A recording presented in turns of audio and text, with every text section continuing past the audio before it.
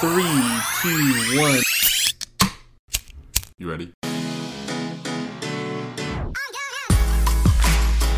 You're listening to the Real Pineapple Podcast Network.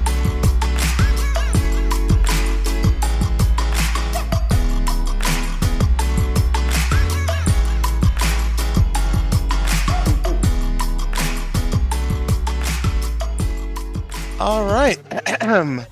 Good evening, ladies, gentlemen, theys, and gays. This is the Real Pineapple. This is your humble host, Hunter, here. Hope you're all having a great night, day, weekend, whenever you're checking this out. I am really excited to have writer, producer, director Susan Stern with me today. Susan, how you doing today? I'm doing good. Joshua, how you doing? I'm really good. It's almost Friday, so that's always that always makes it a little better.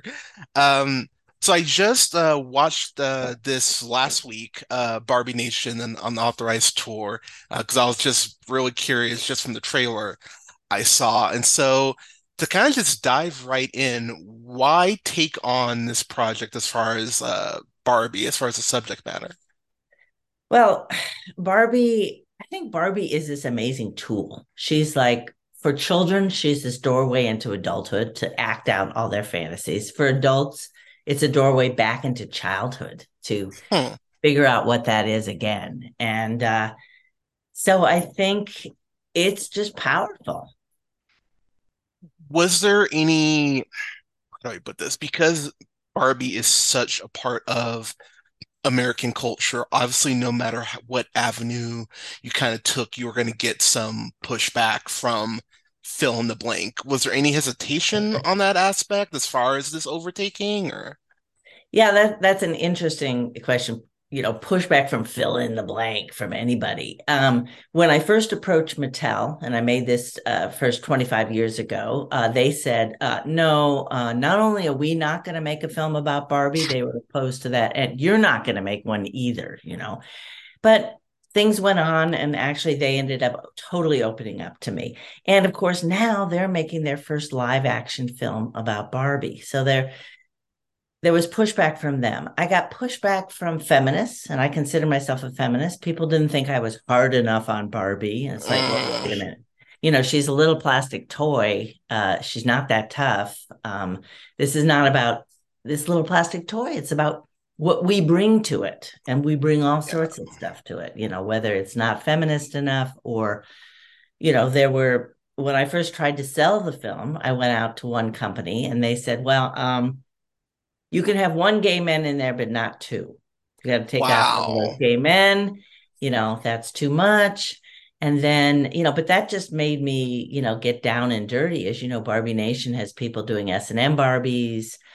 We have the infamous Barbie X-ray. So, Yeah, that was that was something that I actually went, oh wow, okay. Was not expecting that.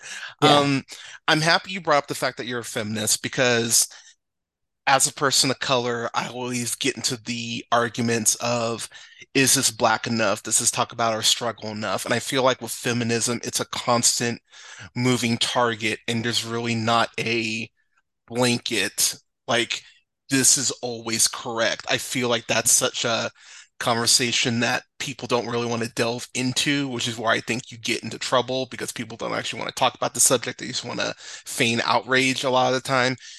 As far as you taking this on, and I'll admit I was kind of conflicted watching this because seeing so many people talk about what Barbie meant to him, I was like, that's really sweet. Like I really actually appreciate what, like what this plastic doll meant to so many people. But at the same time, not to spoil too much, but there's a woman in the documentary who talks about being an art student and the struggle she went through because of the unattainable beauty she felt looking at Barbie.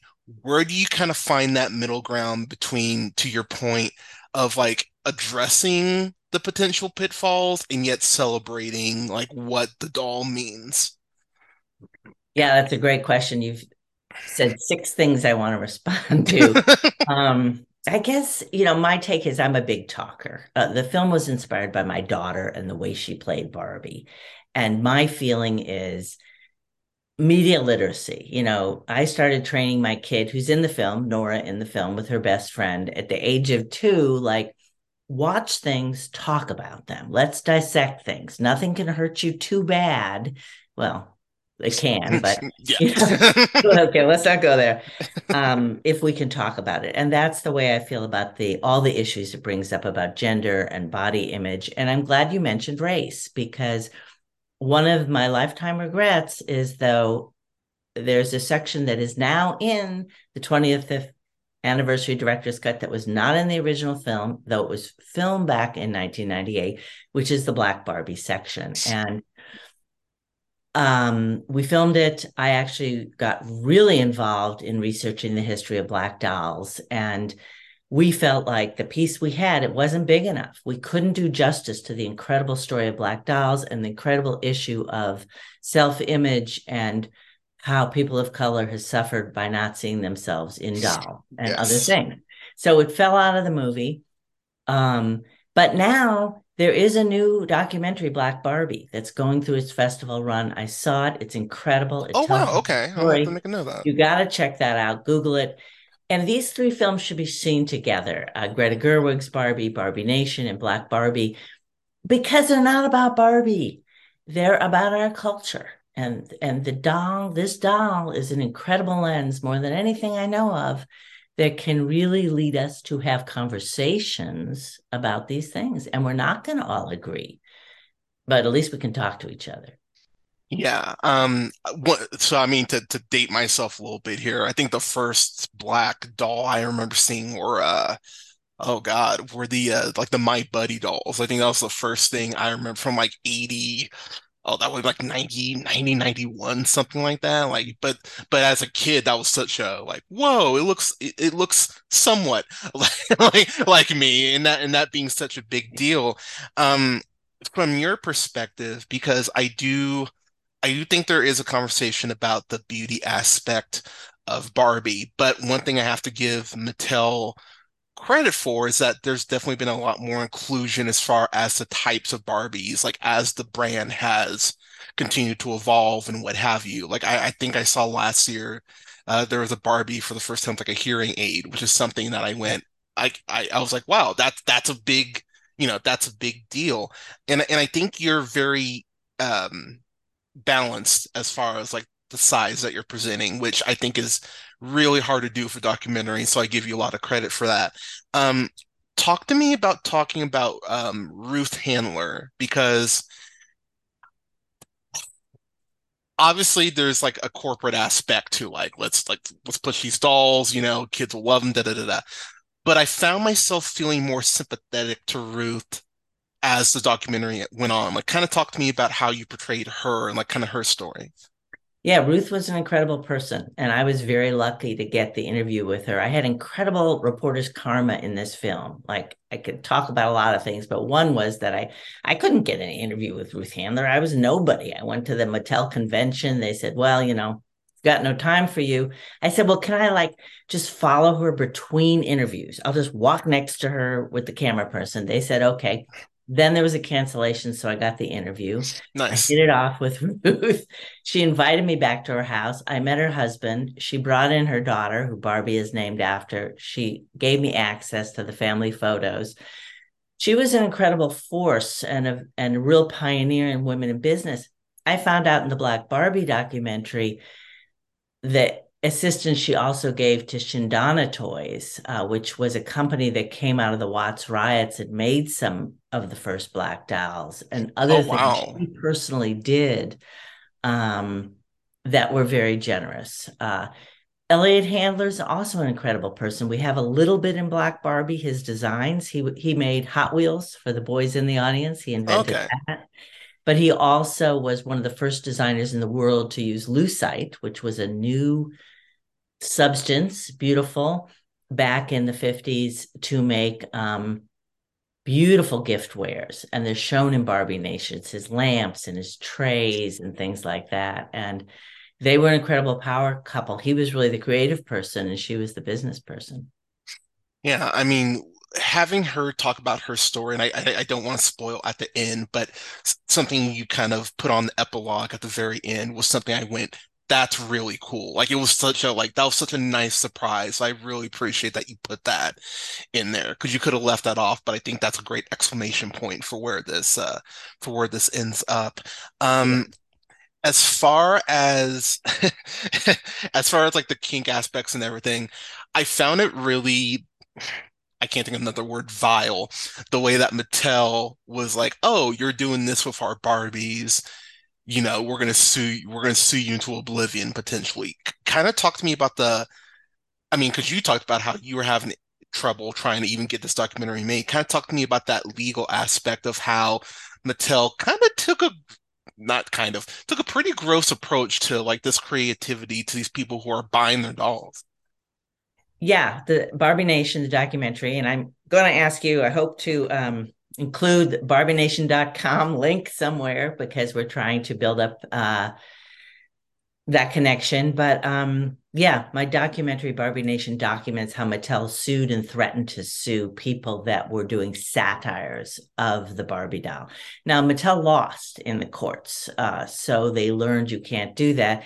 I've suddenly been thinking about the new Supreme Court and whether Yeah.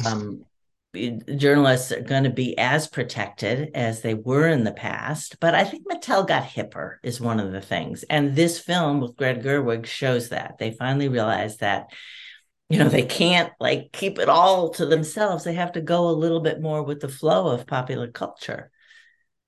In terms, since you touched on it, I'll bring it up as far as the Supreme Court aspect. And on my show, I've ranted a lot about the Supreme Court and the several very stupid decisions that have been made over the last 4 years, but that's a whole other thing.